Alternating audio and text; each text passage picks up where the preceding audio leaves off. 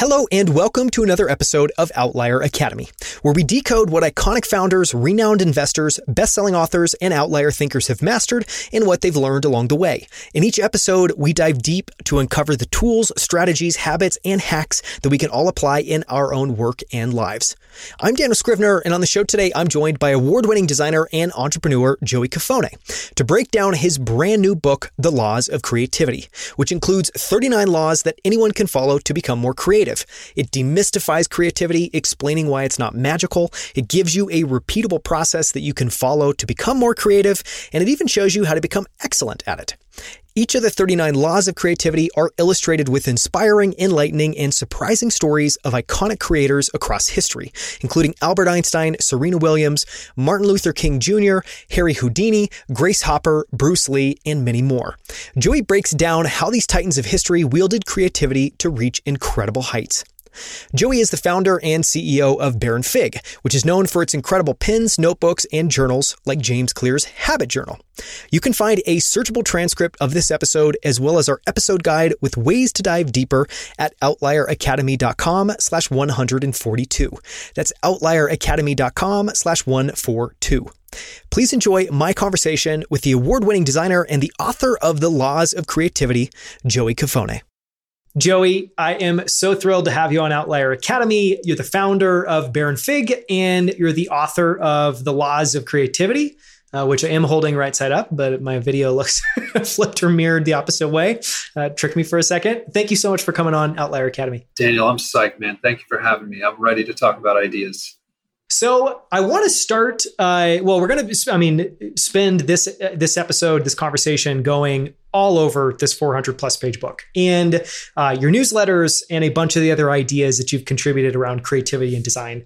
But where I wanted to start was talking about the origin story of the book. You know, I know that you spent 8 years as an English, major. So you were writing, you have a heavy writing focused background. So maybe you always thought about writing a book. Why write this book? And what was the origin story beside deciding to launch off on this challenge? Yeah, I was 8 years of school. I did literature and philosophy 4 and then design for another 4. And it was a whole roller coaster. But this book came to life, or I planted the seed when I was 7 years old in first grade. And I walked into class, teacher handed out a worksheet. We've all been there. You got to color it, cut it out, put it on the board. Cool. So I am a competitive person by nature. And I wanted my worm, it was a little cartoon worm, to be the best worm in class. So, I sat there with my arm around it and I'm coloring this thing. Oh my God, I'm talking to myself, it's going to be the best ever. Oh my goodness, yeah. And then I cut it out. I go to the board and I guess I took a long time because everybody had theirs up already. And they all looked the same. They were different colors, color with dots, but they're the same. And so was mine. I was so upset. I couldn't put myself through putting that up on the board. So I turn around, I go to my desk. The teacher catches me, calls me out. And of course I said, it's all right, I'll be right there. Well, I'm sitting at my desk. I think I might have even been crying. I was close to tears, 7-year-old Joey. And I'm looking down, hands, head in my hands, and I see the shards of paper. And I go ahead. I decide, oh my goodness, this is an opportunity. So I draw a boombox, a necklace, a microphone. I cut those out, put them on the worm, put it up, and now everybody is standing around me dumbfounded that I had done this. My worm is different from everyone else's. The teacher, I'll never forget. She looks at it and she goes, I've never seen anything like it. And from that day forward, I was addicted to what I would later discover as creative thinking. It's just doing it different.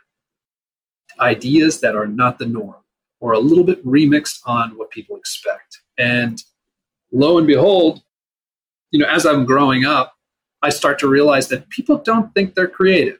Most people think that creativity is reserved for designers or painters or sculptors or, others, but not themselves. And the older I got, the more angry and frustrated I got at this ridiculous idea.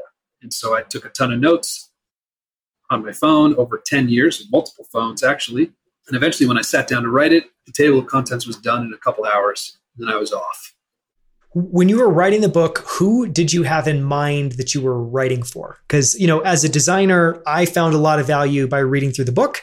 So as someone who kind of has lived a creative life or feel like I have those muscles and have flexed those muscles a lot, I found it really interesting.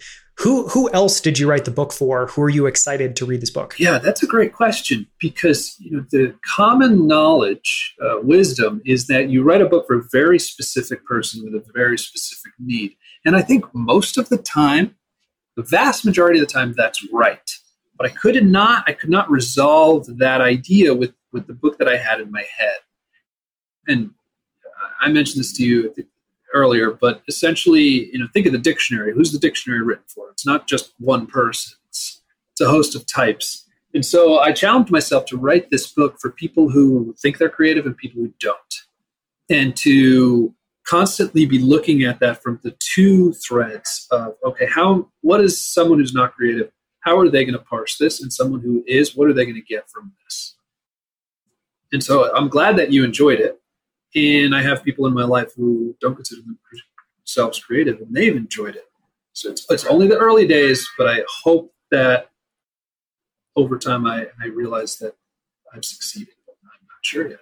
I mean, it seems like a weird comparison, but I love the analogy of this almost being like a dictionary of creativity for anyone, because these are all, I think that's one of the things I loved is it's all very, I think creativity typically feels very subjective. You've done a great job of making it objective. Anyone can come, grasp onto the ideas. They're easy to understand. They're compelling. It's really interesting. Hey, I want to ask a question about how you distill down the laws for something as big as creativity, because I imagine that would feel like an overwhelmingly daunting task when you set off on that. What was your process and how did you go about distilling down and arriving to the final 39 laws that are in the book? It is something that I wanted to do for so long, and having those notes on my phone for so long that when I sat down, it came together within a couple of hours. And the best way I could describe it is Newton, whether the apple actually hit his head or not, he did, quote unquote, discover gravity and write the law of gravity. But what's important to take away from that is that he didn't invent gravity, obviously. Apples didn't float till Newton came along. He, I haven't said that before and I love it. He just wrote what he observed. And so for me, I did the same thing, is just, at Baronfig, at this point in my career, I have designed and art directed over 100 products from zero to consumer's hand. And I've collaborated with incredible creators like James Clear, Roxanne Gay, and so many others. And there came a point where it just was very obvious how it all worked and fit together, because I was really interested in not just what I was doing, but how I was doing it. I didn't invent it. I wish there were 40 so it was an even number. Everybody's like, dude, what are you doing? 39? No, it would have to be 39. It can't be, an even 40. So it just wouldn't work. Wouldn't work at all. Yeah, I want to talk about, everyone listening, everyone watching, please forgive me. This book is amazing, as are many of the newsletters that you've published. So throughout this podcast, I'm going to read off a bunch of things just because I think they're amazing, and it's better that people hear your words and not me trying to paraphrase your words. But you have a wonderful line in the introduction of the book that says, "What is creativity? In order to understand how creativity works, we must first understand what it is as well as what it is not. In its purest form, creativity is a force." For people listening, talk a little bit about what creativity is and what it's not and why it is a force, because I think that's a really interesting framing. Thank you. I wanted to pose it in a really abstract way, and then I wanted to bring it back to really concrete. So the abstract is where I like to start, because it's kind of like a palate cleanser. And we just talked about gravity. It's a force of nature. Creativity is a force of psychology. It's just the way our brains work. Human beings are unique amongst the entire animal kingdom because of our ability to imagine what is not in front of us. Okay, and it is essentially to be creative. Is our, if you asked me earlier, what's my superpower? As a whole, human being superpower is creativity, guaranteed 100%. And so you've got this force, the psychological force of creativity, that is, in its simplest terms, creativity is the practice of ideas.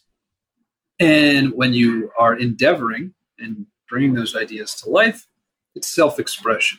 And that's it. And it doesn't need to be painting. It doesn't need to be design. It can be creating a spreadsheet. It can be organizing your closet. All of it counts as creativity. It's a great answer. Hey, I want to talk a little bit about and demystify creativity, because one of the points that you make is that creativity is not magical, which I think is a really important note to hit on. And this isn't from your book. I'm also going to quote from, you've got a bunch of newsletters I really like that we're going to link to in the show notes. This one's from a newsletter that you sent out called The Truth About Creative Magic. But the line is, while the results of creativity are often magical, the process to get there is not. The practice of creativity is as reliable and unmagical as accounting or baseball or law or any other endeavor. Talk about why that's important and why it's important people understand that creativity is not magic. That's one that frustrates me is while I was writing the book, people are going, oh, dude, are you going to teach us the magic? And I was always like, I am not, because it is not magic. So that was such a sticking point to really get this book out. And, first I'll just pose the question to anyone, which is, if you think creativity is magic, if you think it's this thing that may come or may not, like the muse may or may not strike, how do people like you or me or other designers, people who get paid to mostly do creative things, how do they reliably get paid? Yeah, that's not magic. It's not magic at all. Right. Because if they didn't perform every day at work, they're not getting paid. No one is going to stand around and hope that they figure it out today and no one's going to pay that paycheck. So the best way that I could describe creativity in this regard is, what's a city in the world that you have not been to yet, but you want to go to? I really like to go to Belgium. I don't know any specific cities. That's awesome. Yeah. Let's just say Belgium. So Daniel wants to go to Belgium. Now I want to go to Belgium because we're going on this journey together. He's never been there and I've never been there. But both of us can tell you exactly how to get there. Okay? We would go outside, we'd walk or take a bus or a cab or whatever it is to the airport, get on a plane, fly, land, get in a cab or whatever again, follow signs, and eventually get to Belgium. And that's a guarantee, okay? So while the end is a mystery, I have no idea what I'm going to get when I get there. I can tell you how to get there every time. The creative process is the same. You follow the same processes of roads and maps and signs and vehicles, and you get to the end. But I can't tell you what it is, but I'll always be able to tell you how to get there. So well said. I mean, just an immediate counterpoint that I think of is every design team has a design process. You never go to a design team and they're just like, we just hang around. And then all of a sudden, at random times, this idea emerges and it's fully fleshed out and we just ship it. No, every design team has a process and it is very rigorous. In my experience, the better the design team, typically the more rigorous the process. Absolutely. Well said. Which I think is a good, rebuttal of this idea that it's magic. And I want to talk about that a little bit more for a second. This is another quote from one of your newsletters. And it talks about, it's like what is the opposite of magic? The opposite of magic is some sort of process or some sort of systemization. And you're answering a question in this newsletter, and your advice was to lean into systemization. Do not try to avoid it or offset it. Systematize the hell out of your approach. Figure out what works for you and sharpen the process to a point. Talk about why process is important and just any other thoughts you have around systemization.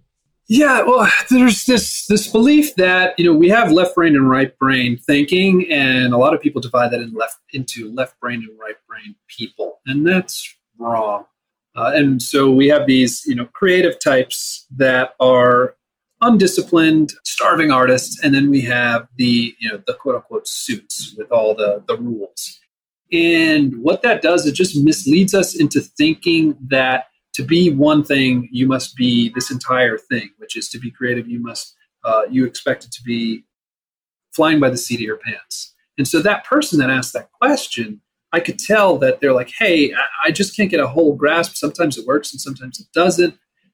And I could tell that they were not employing enough discipline, because they clearly can, if you can make it a success relatively frequently, you should be able to over time make it extremely frequently.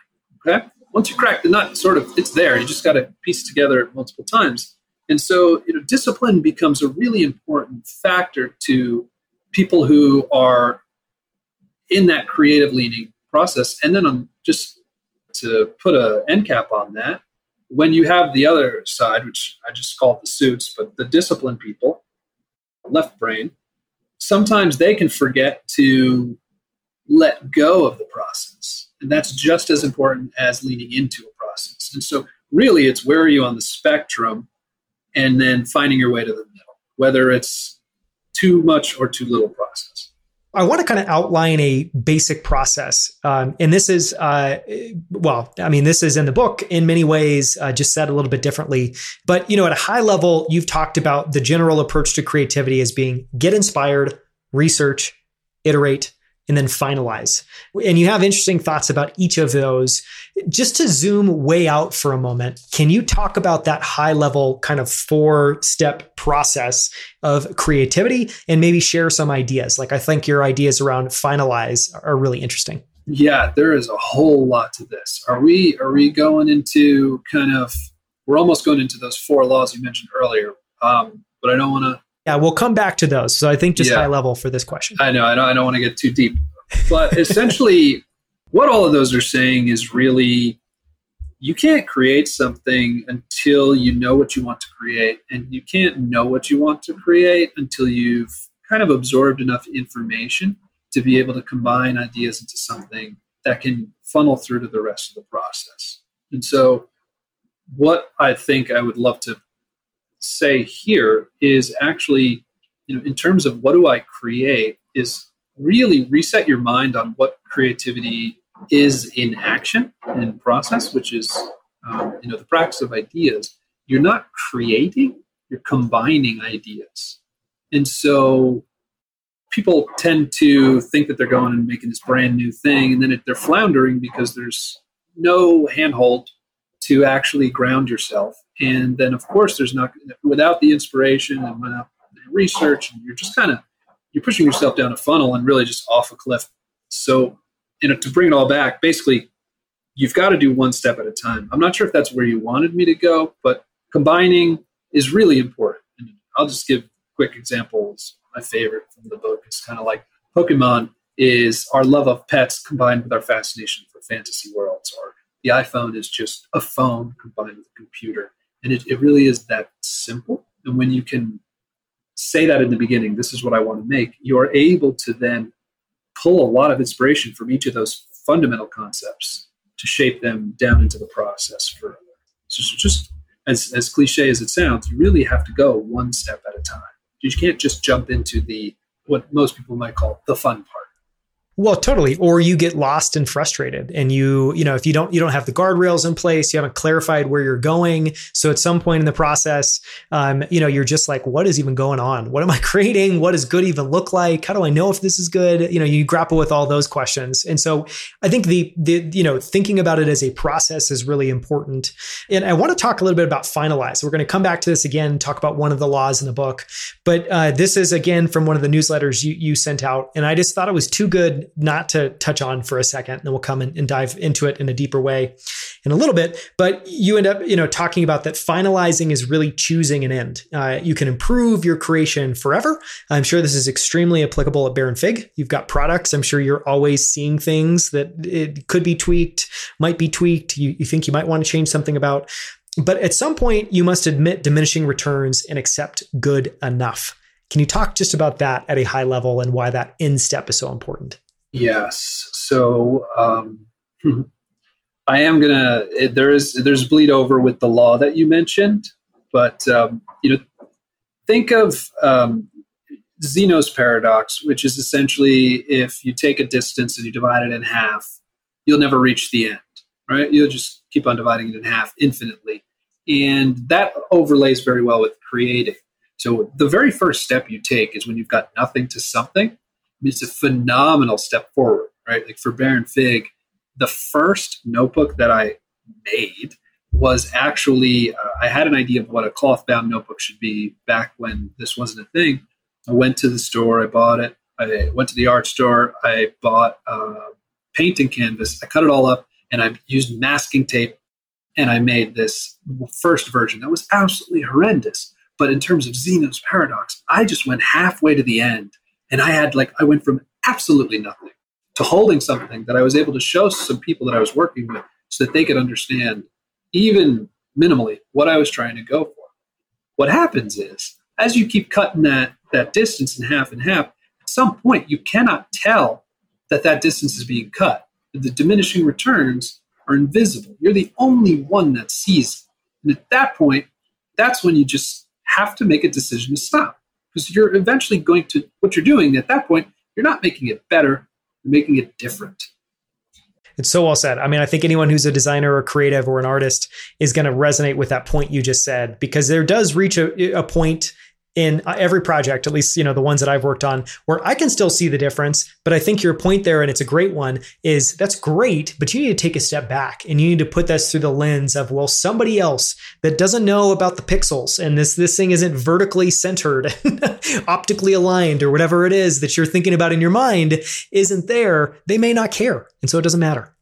I want to bring up, it's a weird parallel, but I have to bring it up really quickly. You talked about there having cloth-bound journals. And obviously on Baronfig, I think they're all cloth-bound. Correct me if I'm wrong. Are any of them leather? No, there's all cloth-bound, and then we have a few paper-bound versions. So, and I know you have a strong opinion about why cloth-bound and why not leather. I would love it if you could get into that for just a second. Why is the cloth-bound important? Well, there's a host of reasons. Leather is, certainly an animal byproduct, and pleather is just silly. And so for me personally, there's something beautiful about cloth-bound anything really, that I love the texture and the feel, and I think it's a little bit more, human is not the right word, but it's the word that's coming to me right now. At the time, especially when we made it, it was extremely unique. And like I said, a whole host of reasons. Have you read something that I don't remember? No, I remember doing research for this. I remember coming across a quote where you were basically like, I hate leather. I don't want leather on any of our products. And that obviously stuck in my mind. Yeah. It's just kind of, I'll tell you something that you haven't said, which is, I don't like leather for obvious reasons. It's an animal byproduct, and I don't need to contribute any more negativity to the world than I have to. But even the biggest reason, I hate the imperfections. They drive me nuts. A little scratch here or a little wave there. My goodness, as a designer, and it's wrong to want a natural material to be to have unnatural perfection, and so. As a designer, clearly I had the choice, and I chose cloth. Yeah, you chose well. You have a strong opinion about it, which I like. I want to go back to the book and talk a little bit about the way that you've decided to kind of theme it and section it. So in the book, there's 39 laws, not 40. It's 39 laws of creativity. There cannot be 40. But you've split it into 3 distinct sections. And you call those the laws of mindset, the laws of action, and the laws of greatness. And I felt like I couldn't not bring that up because you grouped that intentionally. There must be some thoughts in your mind about why they're grouped that way. Talk a little bit about those themes, those sections, and if there's a story behind each. Yeah. When you write a book about creativity, the first thing that someone thinks of is the creative process. It's definitely a keyword of sorts. And I probably started there where I listed that out. And that became the middle of the book. Because those 3 sets of laws are foundation, process, and excellence. And I realized in doing this that these laws were not going to hit for the uninitiated if I didn't first teach you how to think creatively, how to recognize what weird is, how to understand the value of expression, what real disruption looks like, connecting versus creating, facing the unknown, failing in continuity, competing against yourself, and the value of play and all of this. If I didn't teach you those things, no matter how well I taught you the process, it's going to go on deaf ears. And so mindset became a requirement. And so I had these mindset laws, 7 of them, and then the laws of action, there's 18. It's the bulk of the book. It's the creative process, which is in chronological order. You could use it as a guide to create something. And then after that, I thought, wow, now that I've done all the stuff that I want to tell, most people, now there's the stuff that I know that no one else knows, or that very few. It's the AP, the honors course. Yeah. And that's the greatness, because I have, like I said, had the privilege of working with some really incredible people. And so then that became a necessity. But what I think is worth saying here, in a way, the reader is lucky that I am not an author, a career author, because if I were, I'd probably split these into 3 books and charge you 3 times. But I'm really interested. I was more interested in just getting this idea out, which is why it's 400 pages. I could have done, 3 200-page books probably. But I had the pandemic. My wife was like, if you don't do it now, you're never going to do it. And so I just wrote and wrote and wrote and wrote. And my goal was just to essentially create a picture of creativity, and wherever it landed, I thought it was going to be 60,000 words. My goal was 60,000. And I realized I was 2/3 of the way through, and they had, only 60. So anyway, that's the answer to that. That's so cool. I really like that you, one, I appreciate that you put it all into one book. It's slightly intimidating to look at. It's amazingly easy to read. So for anyone that looks at it and is like, oh my God, that the size of the book intimidates me. It's very easy. It's very fun to read. And I'm glad you didn't do it as 3 separate books. I want to ask a question, and it's, what is your favorite law? And the way I want to ask it is not your favorite law for all time. Maybe you've got one, maybe you don't. Or if there's a law that resonates with you right now, because I'm guessing at various points in time, one of them is resonating with you or one of them's on your mind. Yeah, it does seem like I could answer this differently every day. Today, I think the law of competition. Earlier, before this recording, we talked about the difference between people who are really good at something and people who are really known for the same thing, and that there's not necessarily an overlap. That Venn diagram is not quite so... Not even close. It's close, yeah, not so similar. And I think what's a good reminder in reaction to that, because I can get frustrated easily if I thought about it too much, which is that I am in competition with myself. And that's how I've always operated. And this is a new endeavor for me. I've never wrote a book till now, and entering a world I've never thought about till now. And so the law of competition is going to be a great reminder going forward that people are going to do it the way they are doing it. And if I try to be like that, that's not helpful. And so I need to just do it my way. And the law reads, for everyone out there, it goes, do not compare yourself to others, but rather compare today's you to yesterday's and strive to be incrementally better. And that's, right now, I'm feeling that. I mean, it's well said. I also feel like it goes to the heart of the entire idea behind the book, which is to be you, not to be playing a comparison game, but to just be, almost like shut off the multiplayer version of the game. This will speak to you and go into the single player mode. It's just you. You don't have to worry about what anyone else is doing. Just focus on your own game.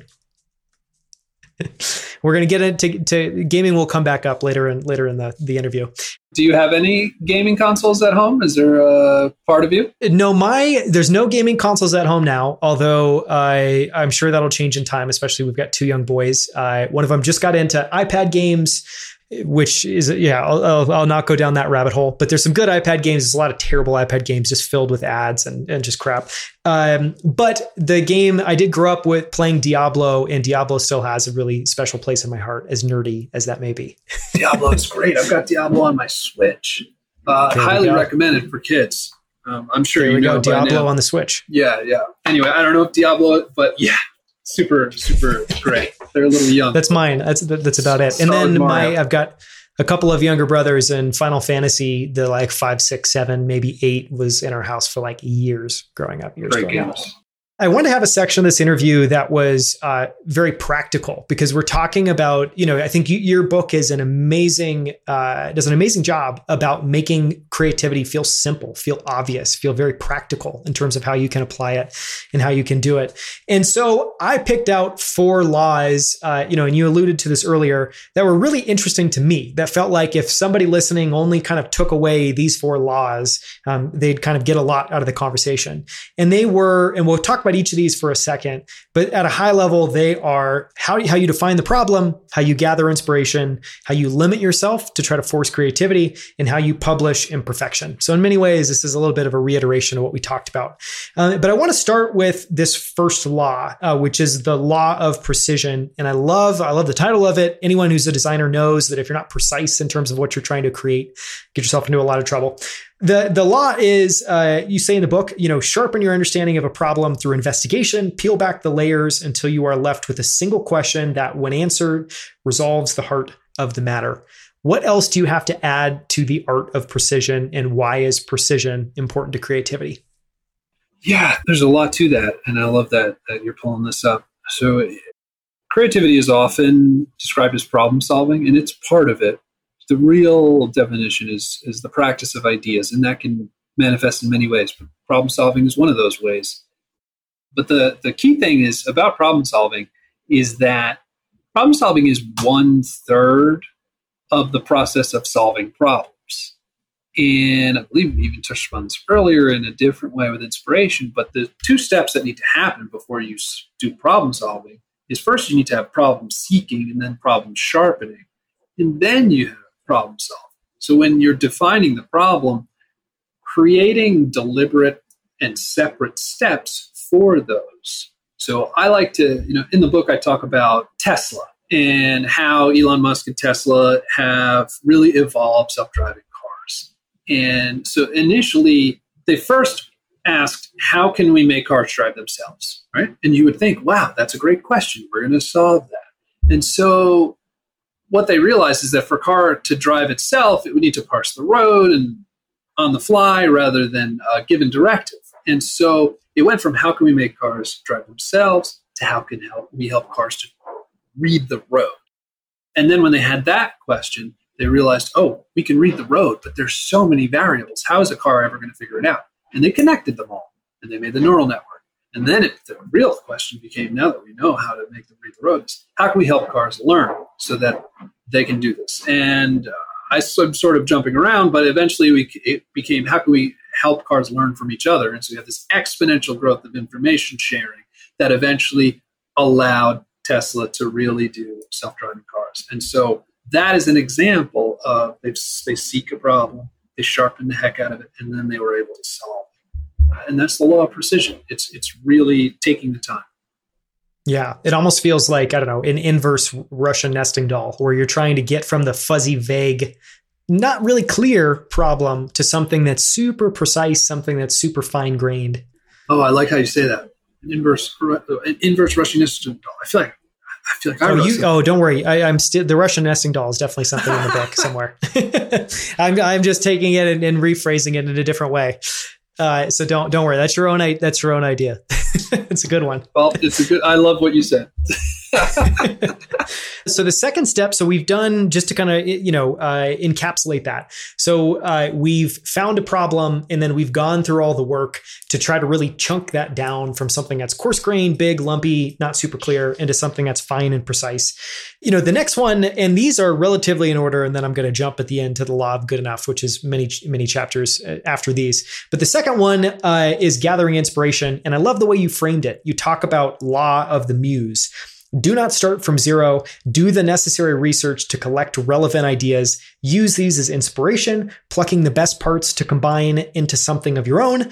Don't wait for the muse to strike. Reach out and strike it yourself. Talk a little bit about why gathering inspiration is so important. I love just the first sentence, which is do not start from zero. You say that and you're immediately like, well, of course. I'm so glad that resonated. It's often where we think if we need to create something new, every piece has to be new. And we've established that a little while ago that it doesn't. Like with the iPhone is a phone and a computer. And so what you're really doing is, I say in the book, in The Law of Connection, where making a really great idea is you take a few fundamental concepts and use them as building blocks to create a full concept, your idea. Well, the more information you gather, the more stuff you explore, the more building blocks you have, the more likely that you are going to stumble upon a concept that you like. Seems obvious. Sometimes I wonder if I'm just saying the dumbest thing on earth because it's just like, that's obvious, I guess. But, what I think is also important in this chapter, in addition, is that a lot of times we think that the muse needs to reach out and strike us, and I'm saying strike the muse. There's passive inspiration, and that does happen. And passive inspiration would be, I tell the brief story of a guy named George DeMestral walks through the woods, some weird little things stick on his pants, he brings them home. After going through the woods many times before and not caring about them, this time he's like, I should look at that. Puts it under a microscope. Dude invents Velcro like 5 or 10 years later because of that. And that's passive inspiration. Something happened to him, he wasn't looking for it, and he made the most of it. And that's awesome. But when you want to engage creativity, you shouldn't wait for it. And then you have active inspiration, and that's gathering it. And there's just 2 dimensions to it. Step 1, collect, and step 2, assimilate. You go into a category of something you really like, and the iPhone and the computer and a phone is a great idea. Just gather a bunch of computer stuff, gather a bunch of phone things, see what people are doing, digest them, not just as wholes, but as the components, and then you have just a massive library of stuff to use and put together. And you can do it all in your head, which is the greatest part. And this is really common, to talk about it for a second. Like oftentimes, if you're kicking off a project or on a design team, you'll come up with a mood board or an inspiration board. And it's effectively that. You're going and pulling a bunch of things that have the vibe or the feel or the aesthetic or something that you think is interesting that you want to try to have. And you try to put that into a visual board that can sometimes look like image vomit. But that process is enormously helpful because you go from something that's foggy and vague in your own mind into something that's slightly more concrete because you can see it visually, you can react with it, you can share it with other people. I want to touch on something I think is also really important here, which is this idea that, well, if I go and I take inspiration, I'm copying. I can't copy. And so talk a little bit about why it's not copying to take a broad set of ideas and then kind of meld them together into something unique and different. Sure. There's do you want me to touch on the Picasso quote? Yes, that sounds great. Okay, Pablo Picasso. Everybody knows, legendary Spanish artist. And he said, good artists borrow, great artists steal. Great artists steal. That irked me for the greater part of my life. And whenever I try to look it up, I would see these pro-plagiarism blog posts about how you just take from other people and Picasso said it's okay kind of thing. And I frankly didn't understand what the heck Picasso was talking about until one day I'm sitting on the subway, I look up and I see an ad that is clearly inspired by a couple other brands. And I was offended. Oh my goodness. They stole those. And then I realized, well, wow, they're doing things that the other companies were not. And it dawned on me in that moment what Picasso meant. And it's so obvious that when I say it, it's almost like, well, what else could he mean? But when you borrow, you're taking someone, but it's something that's still someone else's. What he's saying is when you steal, you make it your own and you change it. And what he meant by that was to take what you see and bring it into who you are and everything that you are, and then let it out. And now it's yours. And it's so profound. And that's the difference between plagiarism and inspiration. Well, it gets to a really important point, and I'll just go off on a little bit of a tangent for a moment. But, again, going back to this idea that creativity isn't magic, that it's a reliable process. Every design team in the world does this. Every design team in the world, collects reference libraries and puts them up. Their job, they know at the end of the day, is to take that and come up with their own spin or twist on it. Your job is to come up with something singular, something that's different, contributing a new note. But again, just going back to the point, you can't start from zero. You need to start from something. Another analogy in my mind is like, let's say you wanted to design a Victorian. Is it better to just sit down, having maybe a couple vague Victorian ideas and houses in your mind and just start, sketching as best you can? Or would it be better to study it and really look at all the different styles of Victorians, look at maybe styles in different parts of the country, look at styles from different parts in time, and then at the very end, distill that down into something that's unique and different that has your own angle or imprint on it is, I don't know what comes to mind. We're halfway through. I want to talk about two more. The third one that I really liked and that felt very actionable is this idea of the law of simplicity. While counterintuitive, the more options you have, the less likely you are to make progress. Keep your parameters tight, your path narrow, and you will find that innovative thinking appears faster and more reliably. And so I guess my read on this is partly around, giving yourself constraints and the power of constraints. And part of it is just less is more, kind of reiterating that idea. You need to pare down. Yeah, I think what happens very quickly is people get concerned whether or not someone's going to be able to understand their idea, or they're going to be concerned if they're ostracizing a certain user. And so they throw everything in. We've seen software with 1,000 features that people only use 10%. That's this kind of thinking that we're talking about. And the law of simplicity is essentially calling that out. The best way I like to describe it, I'm getting deja vu here.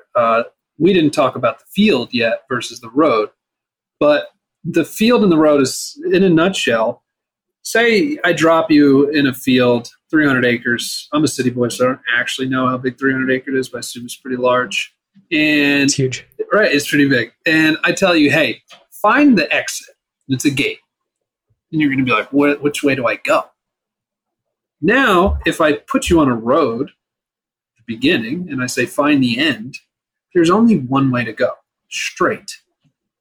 You can do that to yourself, for yourself, by creating limits and parameters so that by the time you're ready to get to work, you're just driving straight. And that has a lot to do with creating the right limits. And there's ways to do that when you're building your idea. And I really enjoy talking about when you communicate your idea, which is something I call the attention pie. So imagine a pie that has 100 slices. And for every element that you add to your communique, you divide the slices in half. And so if I use in the book, if I give you a flower, it's 100 slices. For a brief moment, a flower is the whole world for that person. The moment I tie a red bow around it, I just assigned 50 slices to the bow and 50 to the flower. I devalued the flower by half. Just by adding, I've made it worth less.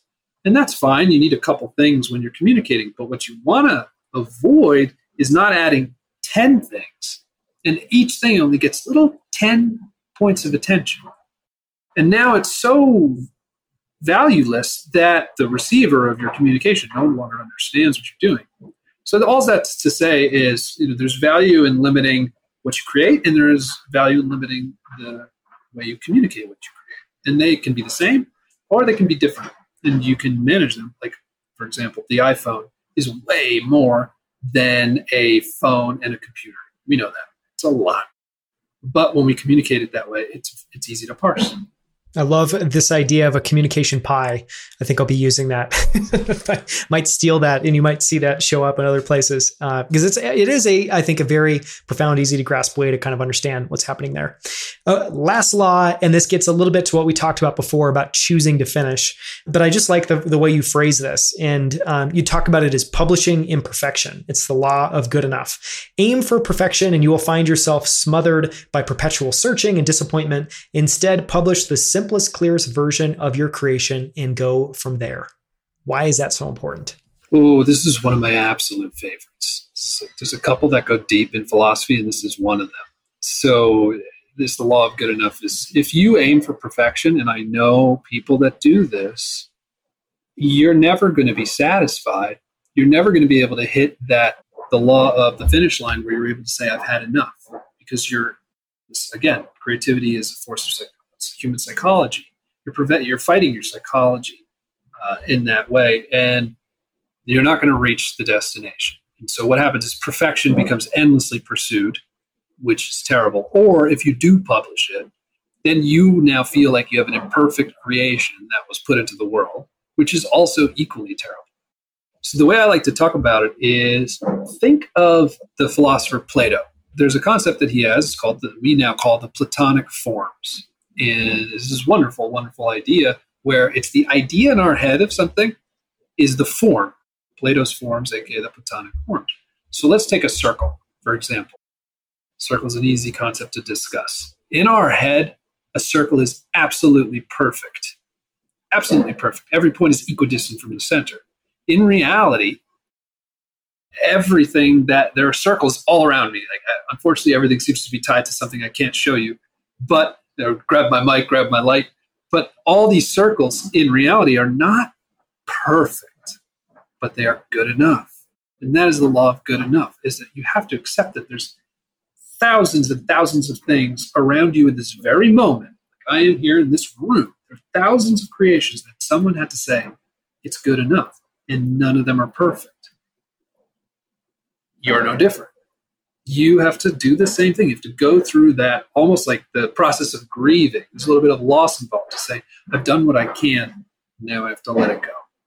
Well, I love because I think there's another powerful idea embedded in that, or at least something that feels actionable embedded in that, which is if you find yourself grappling with something and you're unsatisfied with it, think about the surface area. And maybe the solution is to take the surface area and shrink it way, way, way, way, way down as a way to, like you said, like rather than trying to have this be amazing, why not try to have this be amazing? And, it seems to me like a helpful axiom that if you're frustrated by something, you can't feel like you're getting it good enough. Think about the size of it. Think about the surface area of it. Right. Because you may be trying to swallow something that's a pill that's too large. Yeah, totally. Which is a thing all the time that you grapple with. Everyone's got finite resources, finite time. I think this comes up a lot, especially in startups where there's just constant tension between we want to make something that's really, really, really great. And we also need to be moving really quickly and shipping stuff quickly and, trying to square those two things. And I think advice I give a lot is to take the surface area down. So I really like that principle. So that, those again, just to read these back, these are just 4 of the 39 laws: law of precision, the law of the muse, the law of simplicity, and the law of good enough. To me, felt like a really interesting, actionable way to move from an idea you have all the way through kind of executing it. I want to talk about one more thing. In the book, there's it's full of vignettes, it's full of quotes, it's full of stories from iconic creators across history. What was the process like to research those? And do you have a favorite story or figure or icon that's in the book? Oh my goodness. I have so many feelings about all of it. But it was an interesting process because actually each third of the book was very different in terms of how I made it. The first third was easy because I had a lifetime of stories in my head that I just was like, you're this law, you're this law, you're this law. Boom, this is great. I'm going to kill this thing. Then what happened in the second third is I started to run out of stuff in my head. So I had to go read stories. But since I still had so many available laws that I had to attach stories to, I was able to read stories and quickly say, oh, that's good for this law. That's good for this one. What was really challenging was the last third where I had like 10, 12 laws that I needed to have stories for them. That was a challenge. Those took me as long as the first 2/3 because I had to go read story after story. That was wonderful, wonderful information, but it didn't apply to the point I was making. As far as my favorite goes, the one with Bruce Lee really changed me as a human. This chapter, when I wrote this chapter, it changed my life. And I won't spoil too much because this was close to my heart. But one of the parts that Bruce Lee, I actually would go so far as to say I am accidentally a student of Bruce Lee at this point, which is he had a philosophy called Jeet Kune Do, which is essentially the philosophy of the no philosophy. It's sort of the opposite of mastering one thing is learning a lot. And then alongside that, he had this flexibility approach to life that I didn't know was compatible with being so disciplined. And he has a famous quote, you probably heard it, which is be like water. Water can crash or it can flow. Right? It can be powerful or it can be smooth. You put it in a teapot, it becomes a teapot. You put it in a teacup, it becomes a teacup. And before I wrote that chapter, I lived such a rigid and disciplined life because I thought, oh, that's the way to excellence. And when I read about and studied Bruce Lee, I realized that there's just like left brain, right brain, there is a spectrum and there's a balance and a compatibility that has to happen in both directions. And it changed. It changed the way I go about living now. I am able to, even though I do get up early and I have my routine, I'm able to move it. Some days I remove things if my wife needs something, or the dog won't go to the bathroom and he eats up another 20 minutes. And I used to get frustrated. And I just let it go now. It's truly changed me. I would say that this book has given me a lot of gifts. And I think that's my most prized gift from it. It's so cool. I'm a huge Bruce Lee fan, and I own the Jeet Kune Do book. I remember learning martial arts as a kid and being really inspired by Bruce Lee. So that definitely resonates with me as well, too. I want to close by talking about two things that are related to the book, but aren't the book. And those are the process of writing the book. I've got a couple questions there. Then I want to talk about Baronfig, because I can't not ask you a few questions at least about Baronfig. The question that I wanted to ask around writing the book is just, and I grabbed some of these from your newsletters, and I'll read them in just a second. But you super openly shared how you wrote the book. So obviously you have a writing background, but I thought it was just amazing. I always think it is helpful to kind of demystify something that feels big and magical, like your book does, and turn it into something that feels extremely practical and simple. And I'll read just two quotes of things that you did to try to force yourself to write this book. So one was, you talk about, this is a newsletter called Strategies for Personal Accountability. We'll link to it in the show notes. You can find that at outlieracademy.com. But you talk about, that you used a habit tracker to write, and it took you 199 writing sessions at 417 average words to complete the first draft. So I thought it was just cool. And I'll ask a question in just a second. But another technique that you used, it's from the same newsletter, was you talk about that you love to play video games. And when writing, for example, you didn't allow yourself to touch a game controller until you'd written 200 words, which is another just amazing hack of, again, just carrot on a stick. So I want to ask a question about these writing sessions. And my question is, what did they look like? And I guess what I'm curious there is, specific time of day, location, any specific tools that you use. Yeah, great. I'll answer all those. Then I want to give, I think, one of my most valuable tips that I haven't mentioned. So also, well done on, you really did the work to pull value out of a conversation. So major props. Thanks. I appreciate it. As far as, practically speaking, how did I write the book? It was during the pandemic, and I still had to work a full day. And it was a stressful time for obvious reasons, running a company, figuring out the pandemic. We were all, and by all, I mean planet Earth, we're all stressed, to say the least. But then I closed my laptop at the end of the day. I actually pick up my iPad and I wrote it on my iPad. I used the keyboard that Apple, I think it's in the other room, that Apple makes with it. And to my surprise, I used a program called Ulysses, wrote it on an iPad. Never thought I'd do that. And a lot of the times I was actually just lying in bed, like totally lying down, like not even sitting up. Like I was like, just had my head propped up and it was on my chest and I was just typing away. And I was exhausted, but I was thrilled to get to this project. And I had a goal every day of 200 words. As you can see, I did 417 on average. There were some days I pumped out 2,000, and there were some days I did like 201. And I was like, that is it. Just hit it. Yeah, but I made the book go forward every day. That's kind of the practical, picture. But one thing that I think really changed the game for me is I did something that I avoided a trap that a lot of writers fall into. Going back. I had a rule that I would write the chapter from start to finish. I would let my wife read it out loud. I so appreciate that, Ariana. She read it out loud. She'd give me some feedback. I would also see in her eyes what was confusing and what wasn't. I would make my edits. And then I never looked at the chapter again. I didn't even read it, ever. It was in the Ulysses. I was dead to me. And I went to the next one. And, if you read the book, you can see I do speak to each chapter. So I added that later. Didn't worry about it at the time. I wanted to make progress because I know that, especially with writing, you can go back and just edit to death. And it wasn't a time. It's the end of choosing when to finish, and this like never-ending finish line. Yeah, dividing in half. Absolutely. So I did 82,000 words in 11 months, and actually I wrote a lot because I thought that I had this idea that you lose 10% in editing. So I wrote a lot because I'm like, great, a lot to work with.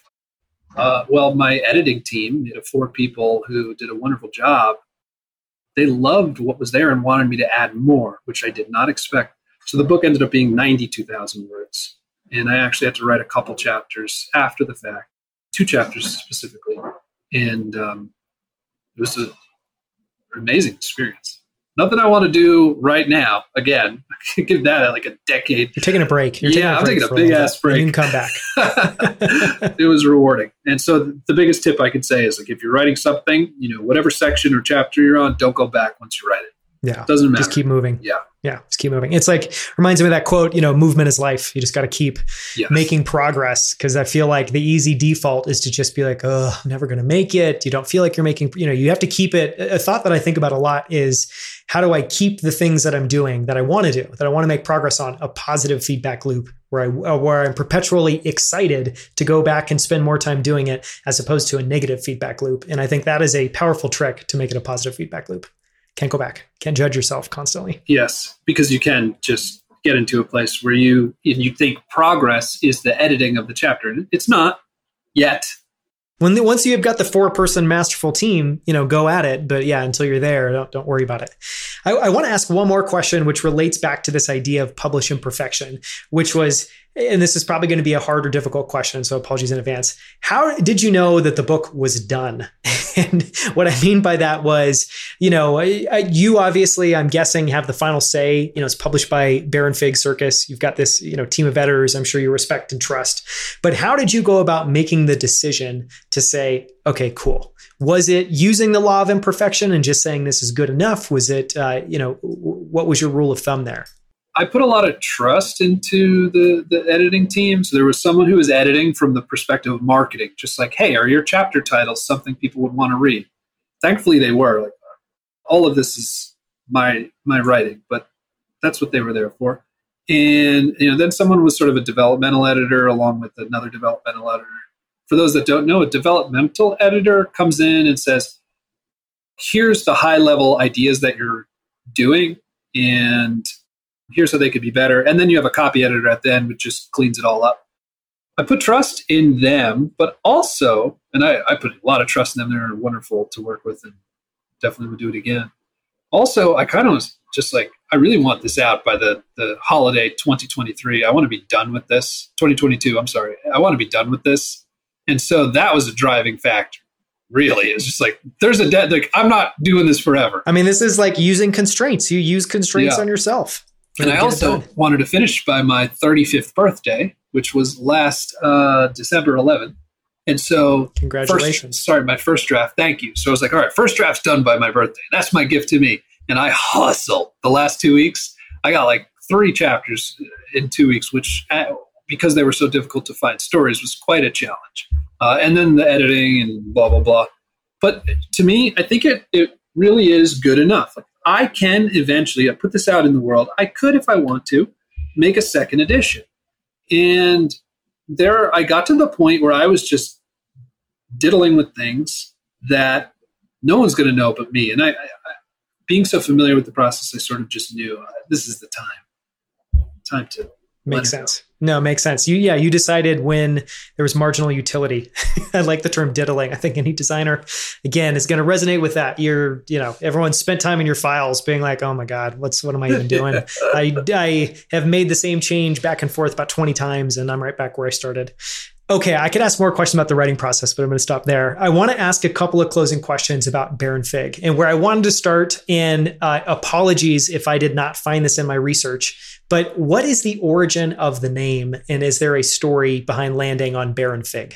Okay, I've got an answer you're not going to like, but I've got a redemption answer to follow. So I'm no longer talking about the source of the name. I'm not telling people anymore. However, it is out there for people who are curious enough to find it. I stopped talking about it Well, it's a beautiful name. It's a beautiful name. It's also an interesting name. My thought was it came from just the classic juxtaposition of two very different, interesting words, smashing them together. But I will go and do my research, and that's a fine answer. I wanted to ask just a question. One of the things I came across doing the research is just the fact that, you've been working on Baronfig for a decade. And I told you before we started, I think I stumbled across Baronfig for the first time maybe 5 years ago. My wife is a writer. She's an average journaler. She really loves finding nice journals and nice pens. And one year for Christmas, I wanted to get her a nice pen. Found an article that was like the 15 nicest pens, kind of edition. And Baronfig was at the top of the list. And that, of course, then kicked me off. And I've shopped on the website many, many, many other times. But, you've been working on it for a decade. You've had a lot of success. You've released 100 products. You're in 300 plus stores. You've shipped to 80 countries. Did you think any of that was possible when you started Baronfig? And what were your ambitions was it just getting it off the ground? What were your ambitions in the very beginning? My ambition was to do better this year than I had done last year, which has always been a guiding light for the company. And beyond that, I of course have goals and I have phases and I have all sorts of, internal things that we talk about. But really at the end of the day, the most important thing is being happy doing what I'm doing and having a team be happy with what they're doing. And really, I did focus a lot on just how can we just do better than last year? And every year we would list all the cool things we did. And then we'd be like, all right, let's top that list. I did not think we'd be here, although I have to be honest with you, I'm not, if I'm just talking about Baronfig, I'm not satisfied. I have a specific goal about being the company for ideas, and I think we've only scratched the surface. And so I'm sure a lot of founders say the same thing. Oh yeah, it's good, but I've got more. And I think that part of me is very typical. I think what's atypical is that I'm also just extremely grateful, and I am able to pat myself on the back. And I'm usually the one reminding everyone else, like, hey, we did this really awesome thing. We're cool. Enjoy that. If that answers the question. No, it definitely does. I mean, I think any founder can, resonate with that idea that you're constantly up-resing in your mind what you want to create. I'm sure 10 years ago, you didn't see this Baronfig. This Baronfig came into existence as you were in the process, and now you see a very different Baronfig, and you're off chasing that new destination and horizon, which is really cool. I want to ask a couple of kind of processy lessons learned questions. And one of these came from, again, another newsletter, we'll link to it, called The Highs and Lows of Creating Baronfig. But you talk about one of the challenges. And, the biggest challenge is handling the pulls of a dozen directions in a given moment. There's always something that can be created or improved or fixed. It feels a bit like whack-a-mole. This past week, I've worked on things as large as the future of the company and as small as adjusting a font size on our website by updating a line of code. And the question I wanted to ask was, I think any founder can relate to that pulls in a dozen directions and that whack-a-mole reality. Do you have a system or filter for deciding what mole to whack and what mole to leave? We do, actually. Great question. Ever since we started the company, I've posed a challenge to the team. So you're familiar with Pareto's Law, or the 80-20 principle that's often referred to? So for anyone out there that's not, it essentially says 80% of your results comes from 20% of your efforts. So I hypothesized, posed a challenge to my co-founder at the time. I said, what if we just do the 20% and just not do the other 80% that only gives that little final chunk? And so we've operated on that since. We've oscillated between being really good at it and being not so good at it. Sometimes you can get caught up, for sure. But when I am in a place where there's a lot to be done, that's the first thing I think about. Where the 80-20 and what's the biggest return. And also, a question I ask myself more and more is, should I be doing this? Should I be doing this? And it's hard because when you start a company or when you start anything, you have had to do so much. You're familiar with this, I'm sure. And so you end up accidentally having a lot of skills that can be used at any given time to achieve certain things that the company needs. And so you kind of get, if you're not careful, you can really be defaulted to. And that's the challenge I'm facing right now, which is what I wrote in that newsletter, is I need to stop playing whack-a-mole so much. And really, it's been 10 years. I think it's time to make a bit of a dramatic shift in how I approach. Yeah. It's time to close the whack-a-mole chapter. Yeah, it really is. But I do like, I mean, it feels like they're the tangible thing, or at least what I'm hearing from that is kind of the two lenses or filters are, is this part of the 20 or is this part of the 80? It's filter number one. And then filter number two is, should I be doing this? Or should this be somebody else on the team? Which I think is a really powerful question to ask. I want to ask a couple more questions. One of them is around creativity versus business. This one really resonated with me. As a designer, I think a lot of designers feel like, I don't understand business. I don't get business. I'm not interested in business. Now, obviously, you're someone that's grappled with both of those, and you're involved in creativity and business all the time with Baronfig. And the quote from the news, from one of the newsletters is, creativity and entrepreneurship have a lot of synergies, but they can just as easily work against each other. I have a passion for making things. It's a borderline obsession. Because of that, Baronfig was born. And together with a team of similarly passionate makers at Baronfig, we've given birth to many more products. But there are times, however, when our passion for creating works against us. And I thought it would just be interesting if you could just talk for a little bit about creativity versus business as this powerful dichotomy, and how you navigate and balance those at Baronfig. Creativity versus business. It's funny that these newsletters are they're snapshots of what I'm facing at a given time, as well as me trying to answer these questions. It's the tree rings. Absolutely. And it's totally the tree rings. And at the time, I'm a designer. We've established that. My COO, Jay Desai, I've known him since we were 15 years old. We've been roommates. We've gone on adventures together. We've almost died together. And he's a mechanical engineer. We are creators before business folks. But we are at work, we need to be business folks before creators, essentially. And that's not an easy thing to keep in mind sometimes, because creating is a lot more fun than fixing. And clearly Baronfig wouldn't exist if we couldn't create, but if we don't fix, after a while, Baronfig won't exist either. And, I wrote that during a time in which we had really, him and I had a conversation, and we talked about, okay, it's time to clean up a bunch of things, and neither one of us were looking forward to it, and we were the right people for that role, that responsibility. And that was on my mind a lot about, wow, how being a maker is in direct contrast sometimes with making and business can be in direct odds sometimes. And you have to choose something that you might not be passionate about. For example, I had a very interesting launch of Baronfig. It's ancient history now, but when we launched the first Baronfig website, it was ugly.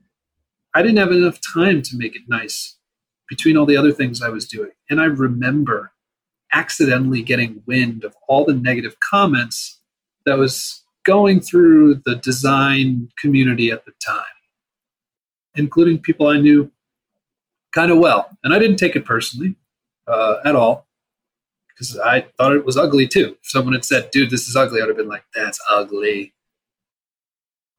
But I remember making that decision, and it was a formative one where at the end of the day, I made the call that I am the founder before the designer. And that was tough, but it's been for the better.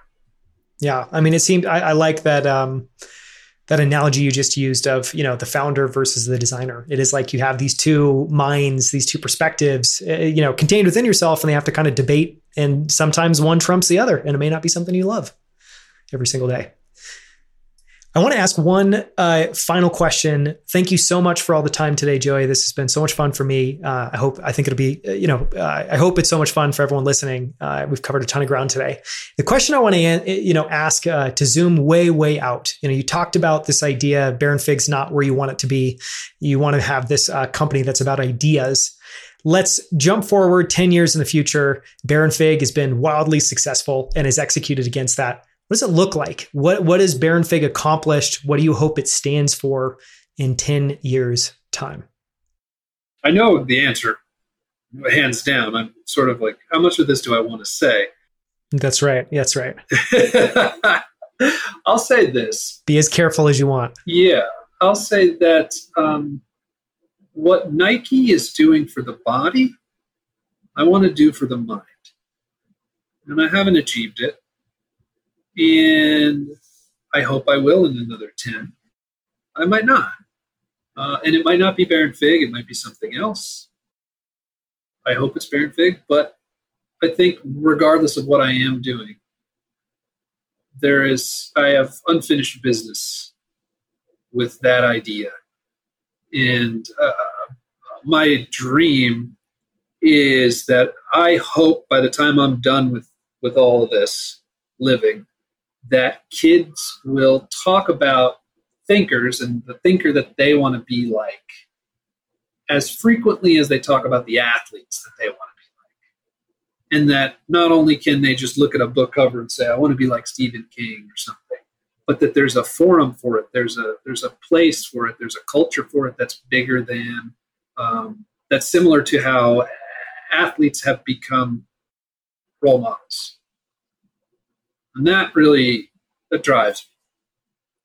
I mean, I love that aspiration. I also love the idea, if the first decade, we've put that behind us, you're moving into decade number 2, the title of this sequel is Unfinished Business. and that is the story that's going to play out over the next decade. We'll see, man. We'll see. Thank you so much for the time, Joey. This has been so much fun. And just a reminder, most of this interview, we've been talking about the laws of creativity. Highly, highly, highly recommend it. It was so much fun to read. I don't normally say that about books, especially nonfiction books, and I read a lot of them. So it's truly great, Joey. Thank you for the time today. I appreciate it. Well, Daniel, thank you. Time is the most valuable thing there is, and you've given me big chunk and you've done it exceptionally well. And I mean that, or I wouldn't say it, just like what you said about enjoying the book. So thank you. And for those of you who have made it to this part, listeners who have gone in for their hour and 13 minutes or so, or wherever you end up, thank you for spending your time with us. I appreciate that as well. Thank you so much for listening. You can follow Joey Cofone on Twitter at Joey Cofone. That's Joey, Cofone. And you can subscribe to his newsletter, which I highly recommend at joeycofone.com. And you can also see all of Baronfig's incredible products at baronfig.com. You can find a searchable transcript of this episode, as well as our episode guide with ways to dive deeper at outlieracademy.com/142. That's outlieracademy.com/142. For more from Outlier Academy, follow us on Twitter, LinkedIn, and TikTok. Subscribe to our YouTube channel at youtube.com/outlieracademy, or visit outlieracademy.com for more incredible book club episodes covering New York Times bestsellers, including The Wires of War by Jacob Hellberg, several short sentences about writing by Verlin Klinkenborg, Impact by Sir Ronald Cohen, Philosophy for Polar Explorers by Erling Kaki, and many, many other incredible books. We'll see you right here with a brand new episode of Outlier Academy next Wednesday.